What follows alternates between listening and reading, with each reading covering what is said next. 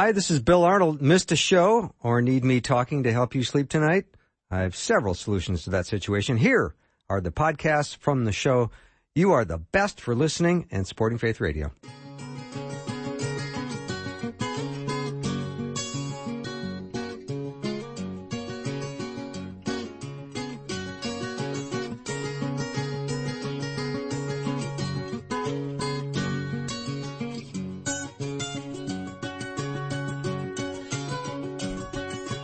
And a warm welcome to Afternoons with Bill Arnold. Thank you for hour two with me. It's going to be a great hour. Dr. Alex McFarland is already on our studio line. You can go to his website, which is alexmcfarland.com, McFarland. He's a religion and culture expert and creator of the Truth for a New Generation Conference. And earlier in the day, we were talking about kids who are in trouble and they're struggling with some kinds of sadness or anxiety or self-injury. Depression, and I think Alex is going to be able to weigh in on this discussion and bring some new light to it. Alex, welcome to the show. Well, thank you. It is always an honor to be on with you. You're so gracious, and I appreciate you having me. Well, I love it. I love when the idea. I hear that you're coming to Minneapolis in June, maybe. Is it June? Yeah, I am. I'm so glad you brought that up. Yeah, no, I can't wait. You're coming to the studio. We're having lunch. I'm going to make you a peanut butter jelly sandwich. The whole thing is going to be great. And I'm using your peanut butter. Well, exactly. And honest engine, I'm going to send some to your staff. But, yes, I will be in the great city of Minneapolis, June 21 and 22. Okay. There's a conference put on by a ministry called Restored Hope. And, you know, I'll be talking about a couple of things, biblical worldview and our loss of morality, really, natural law. And there'll be a Q&A, and it would be my great honor to meet so many of your fine listeners. Oh, yeah, and we will have you in studio with party hats on, so I'm looking forward to that. We'll ditto, and we'll play surf music. Oh, good. Yeah, I look forward to that, too. So let's chat about some of the thousands and thousands of young kids today that are really struggling with some maybe sadness, tragedy. There's pressure in their life. There's anxiety, suicide, cutting, all that stuff. What's going on with that? Well, you know, Bill, it's the breakdown of the family.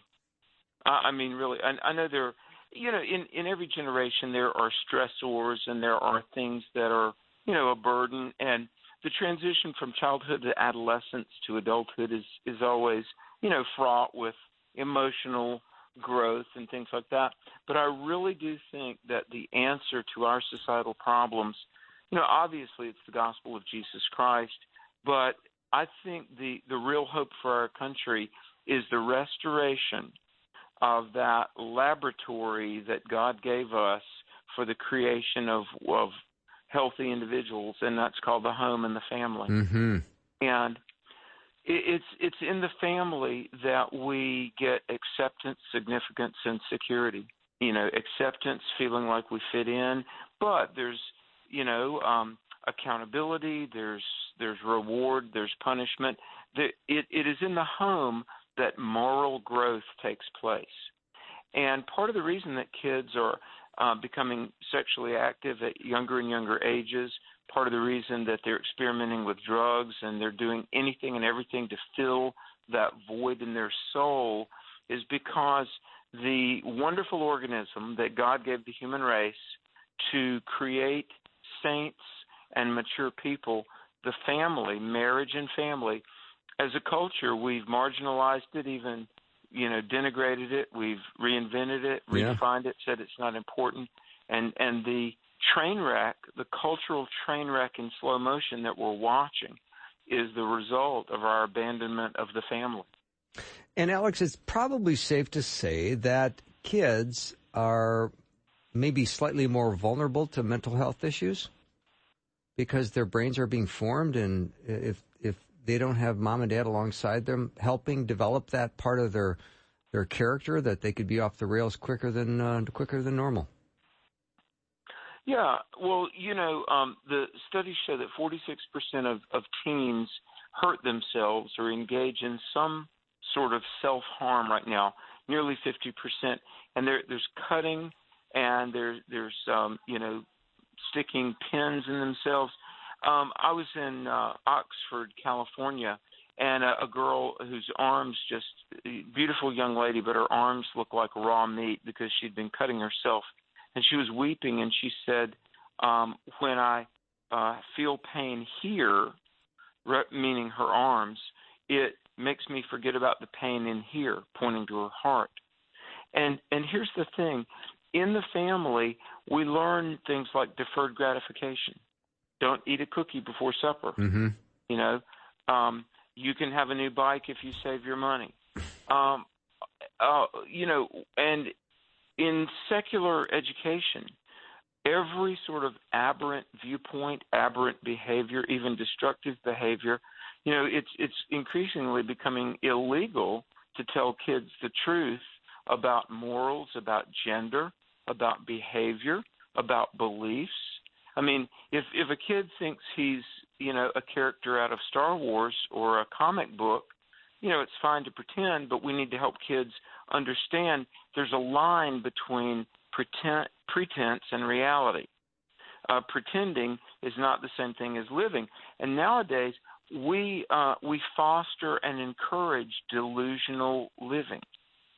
And there's a thing called the Equality Act that is an expansion and really a real revisioning of the Civil Rights Act of 1964, the Civil Rights Act being very valid, but the Equality Act that's coming before our government, you know, it was really got in high gear March of this year, it extends civil rights protection to transgender, LGBTQ, any sort of delusional thing. I mean, if I think I'm, you know, Luke Skywalker, then I'll have legal protection for that. And it's insanity. And we've lost our moral compass. But, Bill, I'm going to say why we've done that. Psychologists tell us that you can't live in a state of cognitive dissonance forever. We're killing babies, and we're living immorally, and we know it's wrong. And when you're in a state of conviction, you either change your beliefs or you change your behaviors. What we're trying to do is change our beliefs and tell ourselves, legally, culturally, personally, we're trying to say, well, there's no such thing as morality, and I'm okay to do whatever I want to do. It won't work, and it can't last. The sooner we admit that there is a moral code and we'd best follow it, the sooner we'll be in a position to save this nation. Mm-hmm. Alex, I want to give the listeners that are, you know, suffering a little bit, hearing even some of this, they might be in a position where their family might be broken, and they might feel like, this is me, I'm in trouble, I'm not doing the best job I can do, and yet they are. So let's speak with great love and compassion for some of the families that are struggling today, and what we can say to them regarding hope for their teens. Well, there is great hope, and you know we're all sinners, but Christ loves us, and if you're a believer, you're a saved sinner, and you're a saint in the eyes of God. The good news is God loves you. God loves you. Doesn't matter if you have blown it for the umpteenth time. God loves you, and God is not done with you. And the great news is, in Joel 2:25, the Bible says that God restores the years the locust has eaten. Bill, aren't you glad the good Lord will give us a do-over? Oh, my ever.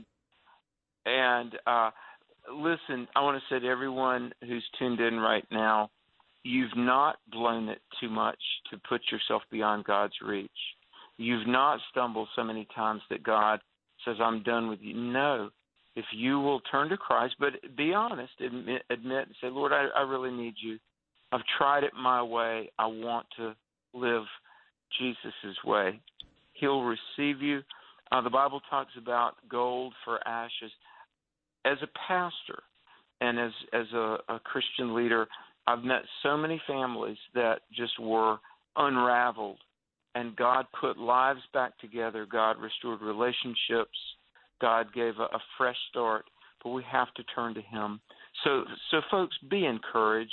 Know that the God who answers prayer and the God of all compassion and the God who has a plan for each and every one of us, He's ready to step in and help if we'll hand the reins of our life to Him. Mm-hmm. And Alex, I would love for you to just keep on that train and encourage people to, count on Jesus to get through the most challenging times. Exactly. See, here's the thing.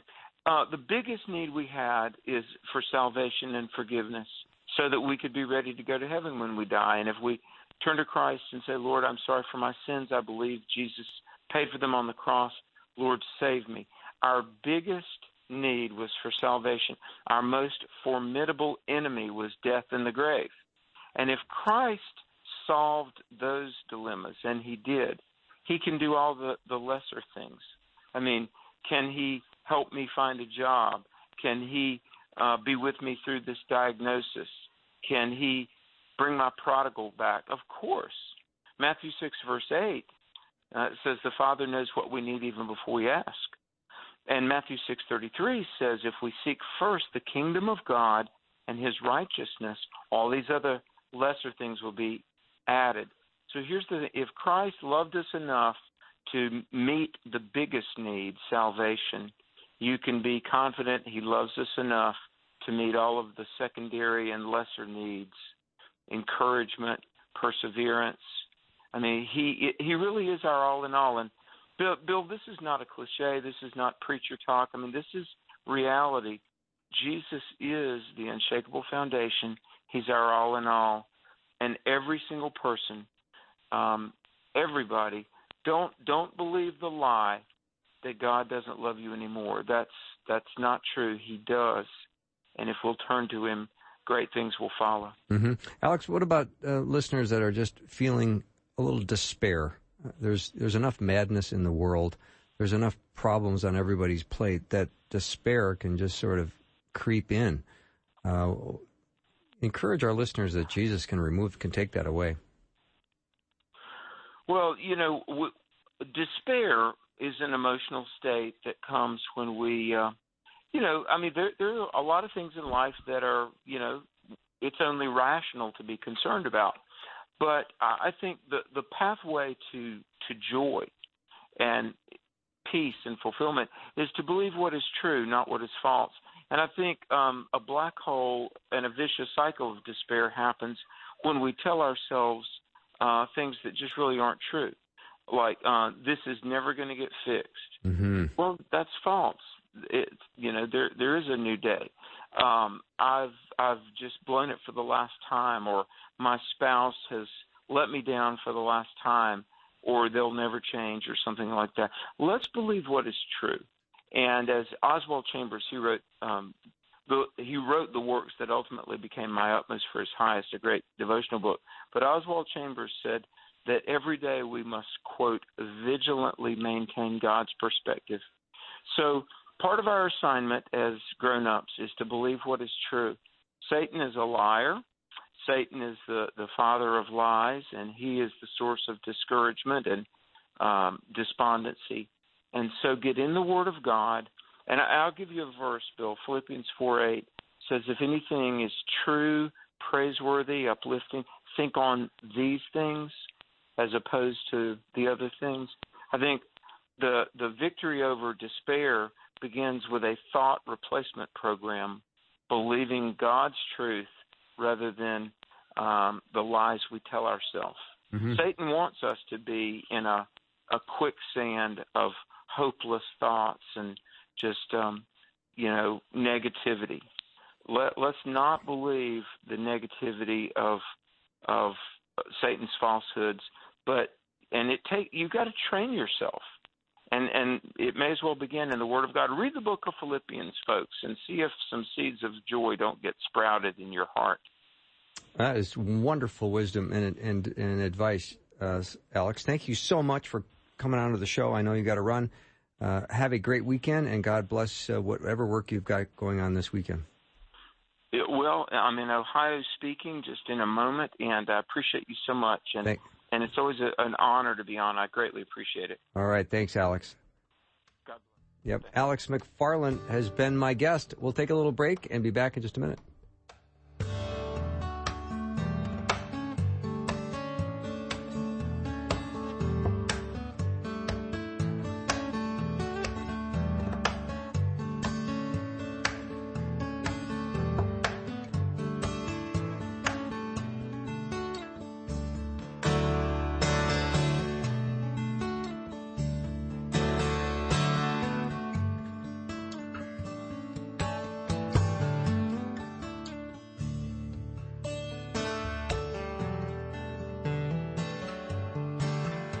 to your everyday life. I appreciate the constant biblical knowledge. I'm a stay-at-home mom, so reading the Bible can be tough because I can't sit down and read very often. So Faith Radio is definitely my place to get the word. Faith Radio, just listening to the programs, it's just very much inspiration to me. We're sharing each day together on Faith Radio.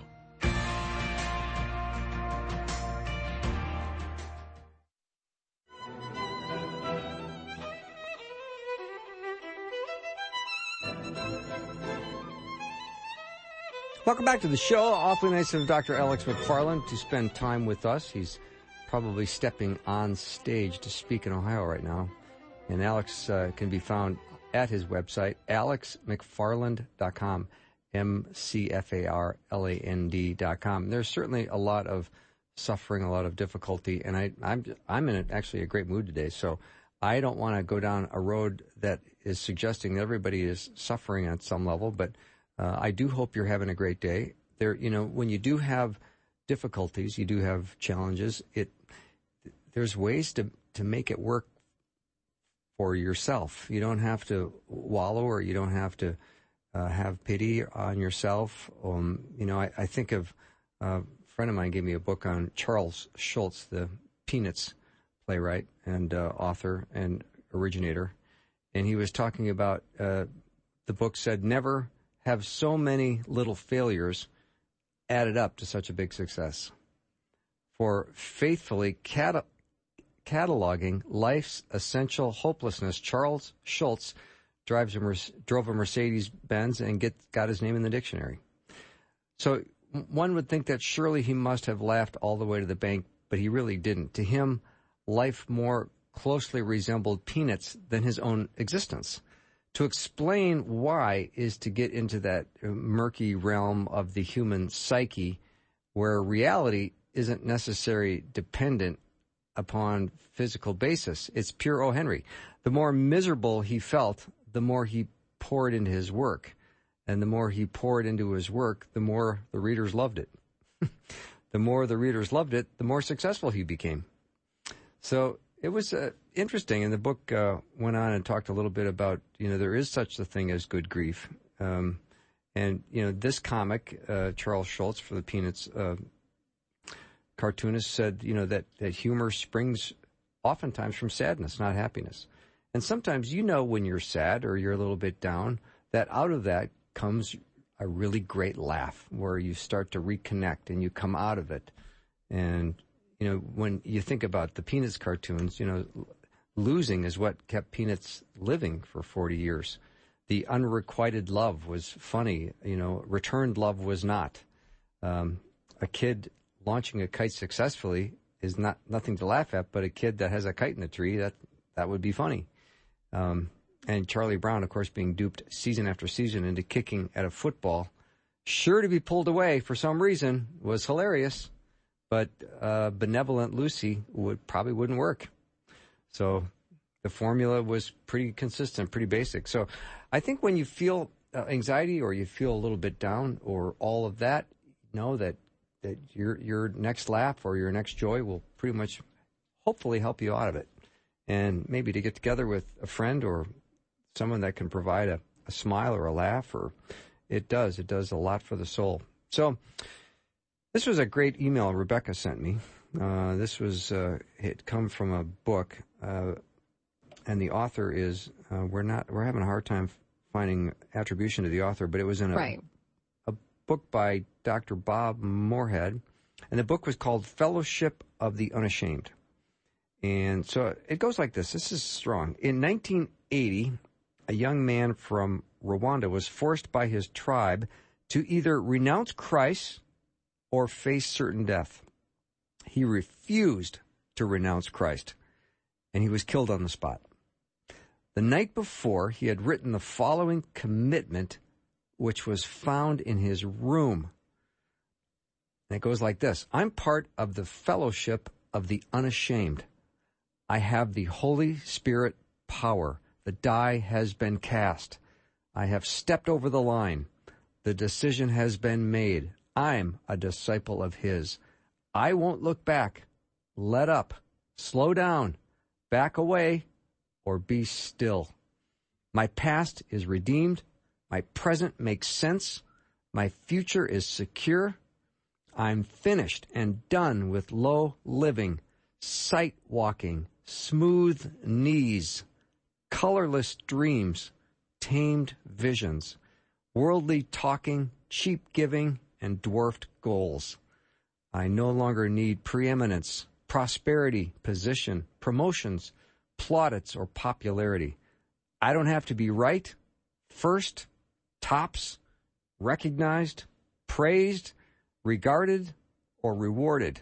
I now live by faith, lean in his presence, walk by patience, am uplifted by prayer, and I labor with power.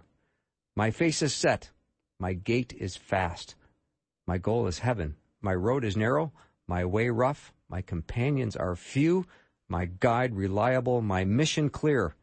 I cannot be bought, compromised, detoured, lured away, turned back, deluded, or delayed. I will not flinch in the face of sacrifice, hesitate in the presence of the enemy, pander at the pool of popularity, or meander in the maze of mediocrity. I won't give up, shut up, let up, until I have stayed up, stored up, prayed up, paid up, preached up for the cause of Christ. I am a disciple of Jesus. I must go till he comes, give till I drop, preach till all know, and work till he stops me. And when he comes for his own, he will have no problem recognizing me. My banner will be clear. That's a pretty powerful message. Thanks for sending that to me, Rebecca. All I can say is amen. Hopefully I can say exactly the same thing. I don't think there's anything more to say. Nope. So what should we do with this next minute of airtime? Well, we can just... Close in prayer? We can close in prayer because it was so strong. And when you talk, it seems like the theme verse lately has been Galatians 2:20. And I know that's a key verse for our next guest that's coming up, too, because their ministry at Grace Fellowship International is all about that crucified with Christ life and living victoriously in that. That's what this means. Laying it all down to accept the true victory by walking as an overcomer in Christ. That's what that looks like. And to think that he wrote that down and then he was killed the next day because he would not renounce Christ. That is strong. That's powerful. Anyway, that was out of a book, and we are having a little trouble getting attribution for that, but the book was Dr. Bob Moorhead's Fellowship of the Unashamed. Anyway, Dr. John Woodward is going to be joining me in just a minute. I'll take a short break and be back with him.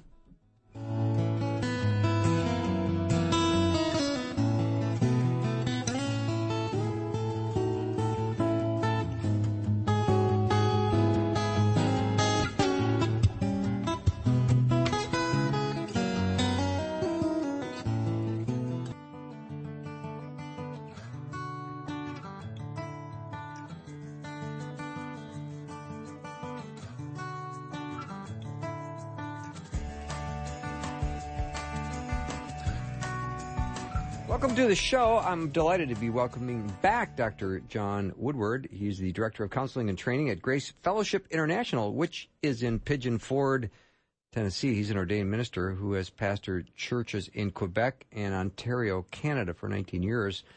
And since 2001, he has been serving as the biblical counselor, trainer, and mentor with Grace Fellowship International. John, welcome back. Thank you, Bill. Good to be back with you. It is really nice to be back and nice to have you with our show again. I so enjoyed the last time you were in. You were in with our mutual good friend, Jeff Verdorn, who was just on the show this week. That's great. I'm so glad to hear from Jeff and from you again. And last time, it was in the summer of last year, and we were doing a one-day addiction recovery seminar at Grace in the City in Minneapolis. So I'm glad we could talk about that as well. Yes, and I know that was a while ago, and you've done many things since, but what is your recollection of how that event went? Grace in the City is a church plant right in the center of Minneapolis, and I do know that. They reach out to a lot of the people who are in need there, and certainly addiction recovery is significant for all of us, but it was well received there with John Steger and the team. Sure. And so great to have that opportunity. Well, I think when it comes to recovery from addiction of any kind, a person struggles with their identity in Christ. It takes a while for them to have the Holy Spirit confirm with their spirit of who they are. And that does not come overnight, does it, John? We do agree, Bill, that our identity in Christ is really significant. And if someone identifies himself or herself based on their failures or their struggles, then we believe that can reinforce their bondage. Certainly, we agree that we need to be honest about our struggles. That's fine. But if we identify ourselves as believers in Christ spiritually, then we know that the bondage breaker who lives in us can be adequate for whatever things are holding us back. Mm-hmm. John, let's talk about possibly a lifetime of lies that a person has listened to from the enemy prior to coming to faith in Christ, and what is the process for undoing some of that, unlearning some of those lies? That is a key issue, Bill, because all of us tend to form our concepts of God, of ourself, and how we relate to others based upon our life experiences. Yeah. So even after we come to faith in Christ and have new life in Him, spiritual new birth, we still have those old recordings. That kind of data flight recorder, you might say, is still in our brain. Yeah. And so we can live out of those old messages. The New Testament terminology for that is walking after the flesh or walking according to the flesh. That doesn't necessarily mean that we're intentionally being rebellious. It could mean that even with our good intentions about living the Christian life, we can be living out of that old identity, trying to cope in those natural ways that are ultimately ineffective. And it's only through the renewing of our mind, like it talks about in Romans. So there is a considerable amount of spiritual discipline required to be speaking truth through God's word into your head, into your heart, so those stories start to get diminished and or as diminished as possible.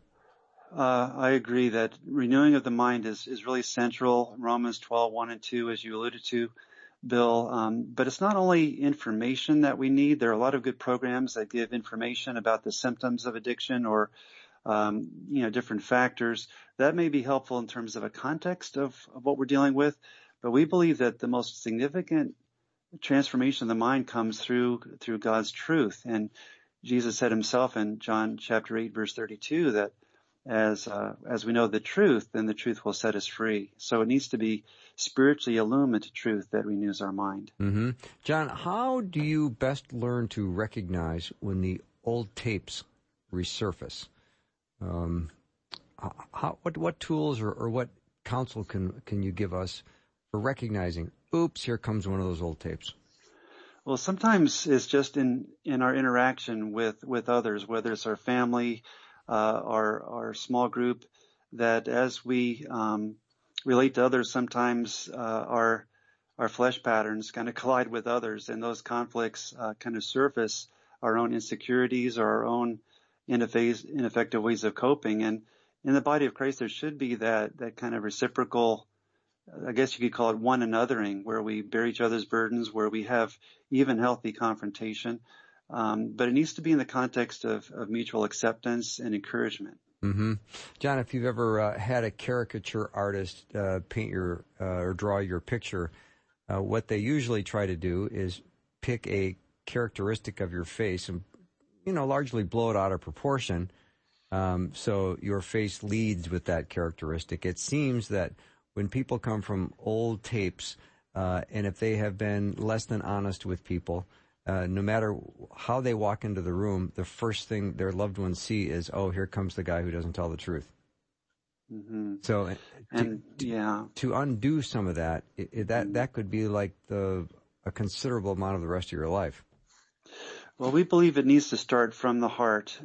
Proverbs says, guard your heart with all diligence. From the heart flows the issues of life. So as we discover that Christ's indwelling presence is there to give us healing and freedom, and that renewal comes from within, then it starts to flow into our relationships, where we start to not just react based on old patterns, but we can respond with a new sense of our security in Christ. Mm-hmm. Now, I would hate to think that we're always going to struggle when it comes to our identity or our past, because we know that we are overcomers in Christ and we have the power to be that. And I want you to just really encourage our listeners to say, hang in there. Better days are always ahead. Isn't that kind of how we feel? Indeed. Hope is really important in counseling and in soul care. And Scripture talks about the power of hope. And the hope you're alluding to, Bill, is that, as we abide in Christ, as we replace those lies with truth, then there is freedom. And we can expect that the Lord can restore our soul and set us free from those patterns that are holding us back. Mm-hmm. John, I would love for you to say more about abiding in Christ, because I think if you're tethered to Christ, you're going to be just wonderful. But if you start becoming untethered to Christ, that's when the trouble hits. Exactly. So our listeners would recognize John chapter 15, where Jesus uses the analogy that he is the true vine, and true believers in him are like branches organically connected to him. So when he talks about abiding in Christ, so that the fruit would be expressed or born through our life, including love, joy, peace, and those other virtues, and including the virtue of freedom, then that is an intimate spiritual relationship that's not just based on religious activity. It's meant to be a personal abiding relationship where he meets our needs from within. Mm-hmm. And I love that. I love that chapter 15 in John, and it's the most comforting if you just lean into God and get into his, and just be abiding with him. I love that word abide. What am I trying to say, John? It's just, I love that word abide. It really is a really central word and a very descriptive word, Bill. And I believe if you think about that analogy, we see that the branch recognizes, so to speak, its need to renounce its independence and trust in the organic connection to the vine. The branches that are disconnected are withered and lifeless. So we need to instead of being independent, we need to realize our dependence upon Jesus as our source of life. And secondly, we need to yield. Instead of being independent in terms of doing our own thing, which our culture says we need to do, instead we need to yield to God's good, acceptable, and perfect will. So I think we can summarize the abiding life as yielding and trusting him. Mm-hmm. I know, John, one of Grace Fellowship's International's really distinct focal points is living victoriously. Can you talk about what that means and what that feels like, and how I can, at the end of the day, when I lay my head on the pillow, go, hey, I think I lived pretty victoriously today? Mm-hmm. Well, we're simply looking at verses in the New Testament, like where Paul says that we are to walk in his triumphal procession. It's a allusion to Bible times where the victorious general would come back to the city, with the defeated troops, kind of in that triumphal procession, as now stripped of their power. So because Satan was defeated at the cross, if we submit to God and resist the devil has to back off. So I believe that victory doesn't mean sinless perfection, but it does mean that as we yield to Christ and abide in him as he lives through us, then we are to experience his love for us and his love through us. And as we express our love to God and love to others, that is victory, because we can summarize the whole moral law and simply, love God and then love others as we naturally are concerned about ourselves. Mm-hmm. John, I'm just going to think out loud here for a minute, but I'm wondering across the board, how many Christians do you think, if asked, are you living victoriously, would raise their hand? Many times we are identifying ourselves by our performance rather than identifying ourselves by what the New Testament says concerning our identity in Christ, as you mentioned earlier. And God bases our identity not on what other people have said about us, not on our track record, but on our spiritual union with Christ. And the Bible says that because of that, true believers are children of God, joint heirs with Christ, even saints. Now, we don't always act saintly, but if we realize that that's our identity, we are going to be more consistently walking in that sense of dignity and abiding in Christ. Mm-hmm. It is a challenge, John, because as we live in a performance-oriented world, we want to even when we're doing kingdom things, we want to be performing at a high level.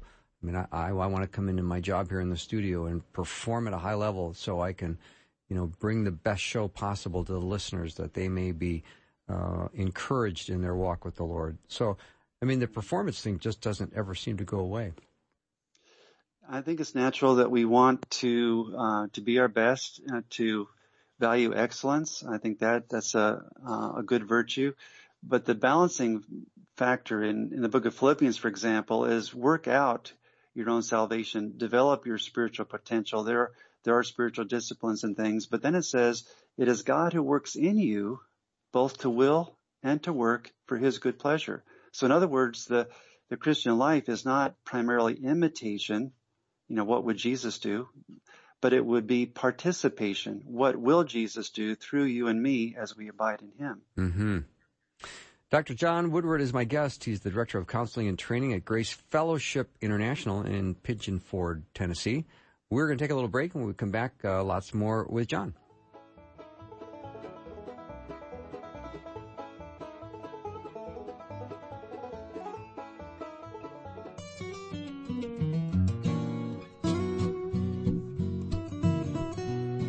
Welcome back to the show. I have on our guest line Dr. John Woodward. He's the Director of Counseling and Training at Grace Fellowship International. What about when it becomes idols in our heart? And how do we purge the idols in our heart?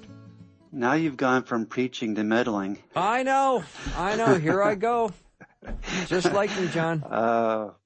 It's interesting, Bill, that at the end of 1 John, the apostle says, little children, keep yourself from idols. And that seems strange because in that context, I don't think they'd be talking about, some statue, that they're having to set aside, that they're worshiping. It's more, as you were alluding to, Bill, that we can idolize people, relationships, achievements. So let's just back up and define an idol. An idol is someone or something that we are depending on to meet ultimate needs that only God can really meet. So we are set up for disappointment if we are taking even legitimate blessings, family, friends, work, recreation, whatever it might be, and if we put them first place, or if we have unrealistic expectations for them. I have a letter here that just arrived today in the mailbox. Would you mind if I read a quote from it? Sure. This person received ministry from a lady going through our training. And as I was looking at it today, it was so encouraging because it deals exactly with the topic of the tendency to have idols. And as she came into this experience of seeing Christ as her source of living and accepting her new identity, she says this in her letter. She says, I need to deny my independent living every day. She says, nothing can take care of my soul like Jesus can. And then she asks some rhetorical questions. Can relationships meet my ultimate needs? No. Deeds? No. Job? No. Drugs? No. Alcohol? No. She's talking about what can give her fulfillment. Mm-hmm. Children? No. Money? No. Success? No. Divorce? No. Marriage? No. Food? No. Risks? No. Super rich? No. Super poor? No. And then she says in capital letters, only Christ. So I think that testimony, Bill, is from someone who's coming to realize that all these things are poor substitutes for the Christ-centered life. Mm-hmm. That's nicely stated. She did a really nice job of making her point so clear, and I love the repetitiveness of all the different categories she raised. I know that we can have, I think it was Augustine maybe that talked about disordered loves, and it's not that you love bad things, but that you like good things too much, and they have a more prominent place in your heart and what drives you every day than your walk with the Lord. And if your identity is that, then there's more trouble ahead. Right. I think it's also Jonathan Edwards who wrote about a treatise on religious affections. And what we delight in is such a key aspect, Bill, in terms of this whole issue of competing affections or loyalties. In Psalms, we read the famous verse, delight yourself in the Lord, and he will do what? Give you the desires of your heart. So that's the key to fulfillment. It's not just a mirage. It's really spiritual reality when we walk by faith and discover that the God who created us and designed us has made provision, as Jesus would say, for us to have life, but also life more abundantly. Mm-hmm. John, just because you brought up Psalm 37, take delight in the Lord, he will give you the desires of your heart. I would love to hear more about that, because I know that verse gets everybody's attention, and they cling to that verse because they present their desires of their heart to the Lord, and they certainly hope that God cooperates with their desires. Right, and here's where we see that our values often don't line up with real eternal values. You know, when we were children, you know, what we thought was so important, our parents would say wasn't really in our best interest. And so in a larger context, it's not so much that, you know, we delight in something, a material item or some achievement, and think, okay, this is what I want, God, I'm gonna just meet this condition and you've got to come through. That's more like putting God to the test. Mm-hmm.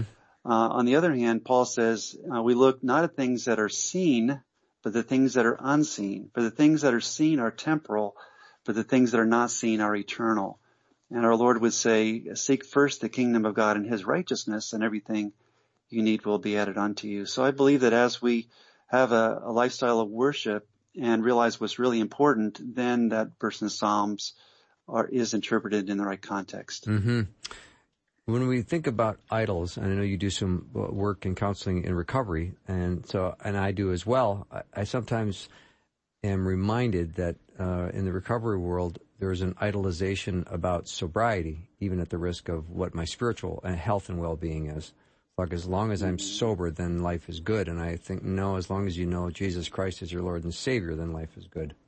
That's a helpful clarification, Bill, because if we make just a condition our goal, then we may substitute, you know, some other behavior just to get what we think is sobriety, and we're just trading one idol for another, or right. one coping strategy for another.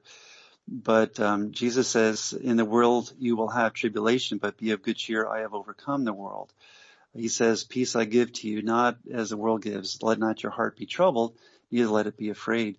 So as we grow in our spiritual maturity, as we help others discover the potential of freedom in Christ, then instead of just mere sobriety, they can really have sobriety as a byproduct of really having spiritual freedom in Christ. Mm-hmm.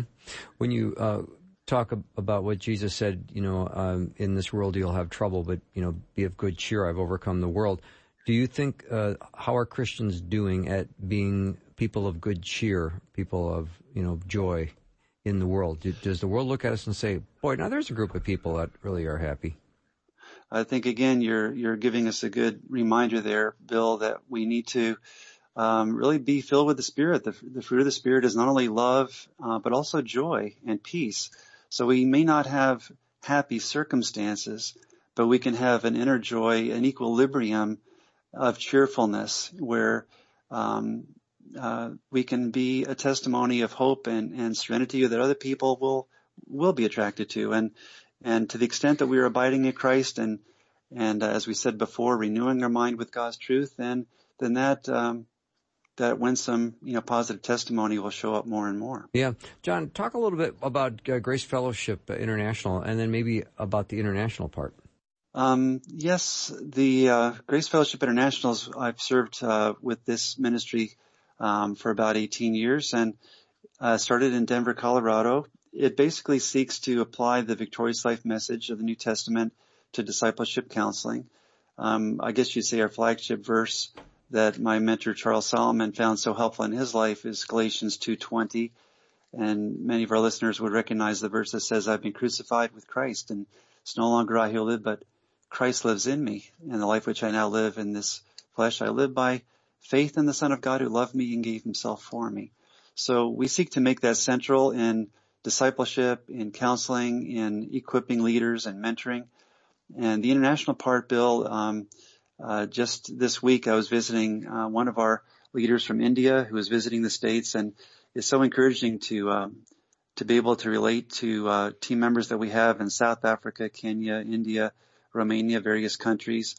And because biblical counseling is true and because it's Christ-centered, then it's really effective in every culture. So it's really a privilege to be equipping leaders in various countries. Mm-hmm. And What is the weather doing right now in Pigeon Forge?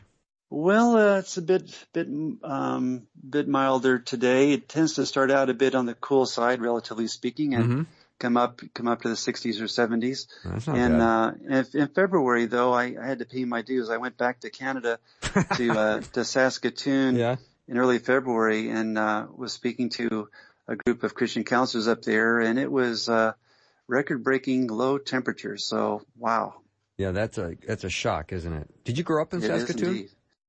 That was the first time I had been in Saskatchewan. I was raised in New Jersey and Georgia. Okay. Went to school in New Jersey and Pennsylvania. As you mentioned in the introduction to the program, associate pastor in Montreal, Quebec in the 80s, and then a pastor of a church in Southern Ontario, Canada in the 90s, and then I've been here at Grace Fellowship since 2001 in Tennessee. Mm-hmm. And listeners always love to be able to go to a website, especially if we can learn more about the ministry or to read blogs you've written or to see your picture. Should I send them to gracenotebook.com? Where should I send them? Gracenotebook.com is a blog of articles. We have several hundred devotional articles there. But the name of the ministry just spelled out, Bill, would be fine. GraceFellowshipInternational.com. Mm-hmm. As you spell out the whole word, international? It's a long one. A long one, but GraceFellowshipInternational.com. They'll notice a few tabs over resources. Under there's one variety of videos and audio material. Under our Counseling Institute, we have a page called Courses, and we have 5 free online courses. So maybe some listeners would like to visit the courses and take a look there. Mm-hmm. Now, they always say that people have to hear it 3 times before it sinks in. So I will say GraceFellowshipInternational.com, and then you say it. Excellent. Yeah. We were looking for a longer website, but we had to settle on that one. GraceFellowshipInternational.com. See, we work as a team, John. Yeah. It's been pure magic as far as I'm concerned. Well, it's a privilege to talk with you. You know, there's a verse in Romans 8 that says, "In all these things we are more than conquerors through him who loved us." And Bill, I think many times people just aim at being a survivor. And certainly surviving is better than not surviving. But it's much better to actually be victorious. But here it says we're more than conquerors. So I believe that someone, to the extent that they tap into God's resources in Christ, can be not only a survivor and a conqueror, but more than a conqueror. That means that they can take the blessings that they've experienced, the lessons they've learned, and share it with others. Mm-hmm. Well, this is our last interview of the day. Can you pray us out, John? That'd be a privilege. God, thank you for this opportunity for us to talk about these very important topics. And we just pray for any listener that today is discouraged, that believes in Jesus Christ as his or her personal Savior, but this concept of the victorious life or freedom in Christ may seem elusive. But God, you love us and you've given us everything we need for life and godliness. So I just pray for a new awareness that to those who have faith in the Redeemer Jesus, you've given us that provision. You've blessed us with every spiritual blessing in heavenly places in Christ. Lord, give us a new awareness of your grace, a new encouragement by the power of your indwelling Holy Spirit. And we just pray for your guidance and wisdom and encouragement this day. We ask it in Christ's name. Amen. Thanks to all my guests, and thanks to Dr. John Woodward for praying us out today. I pray that you have a fantastic weekend full of rest. And I also hope and pray that you get time with the Lord, that you feel tremendous hope and encouragement throughout your weekend. I already can't wait for Monday when we're back together. And, of course, next week we start our spring share. So I'm looking forward to that as well. Have a great weekend. I'll see you then. Thanks for listening. Programming like this is made available through your support. Information available at myfaithradio.com.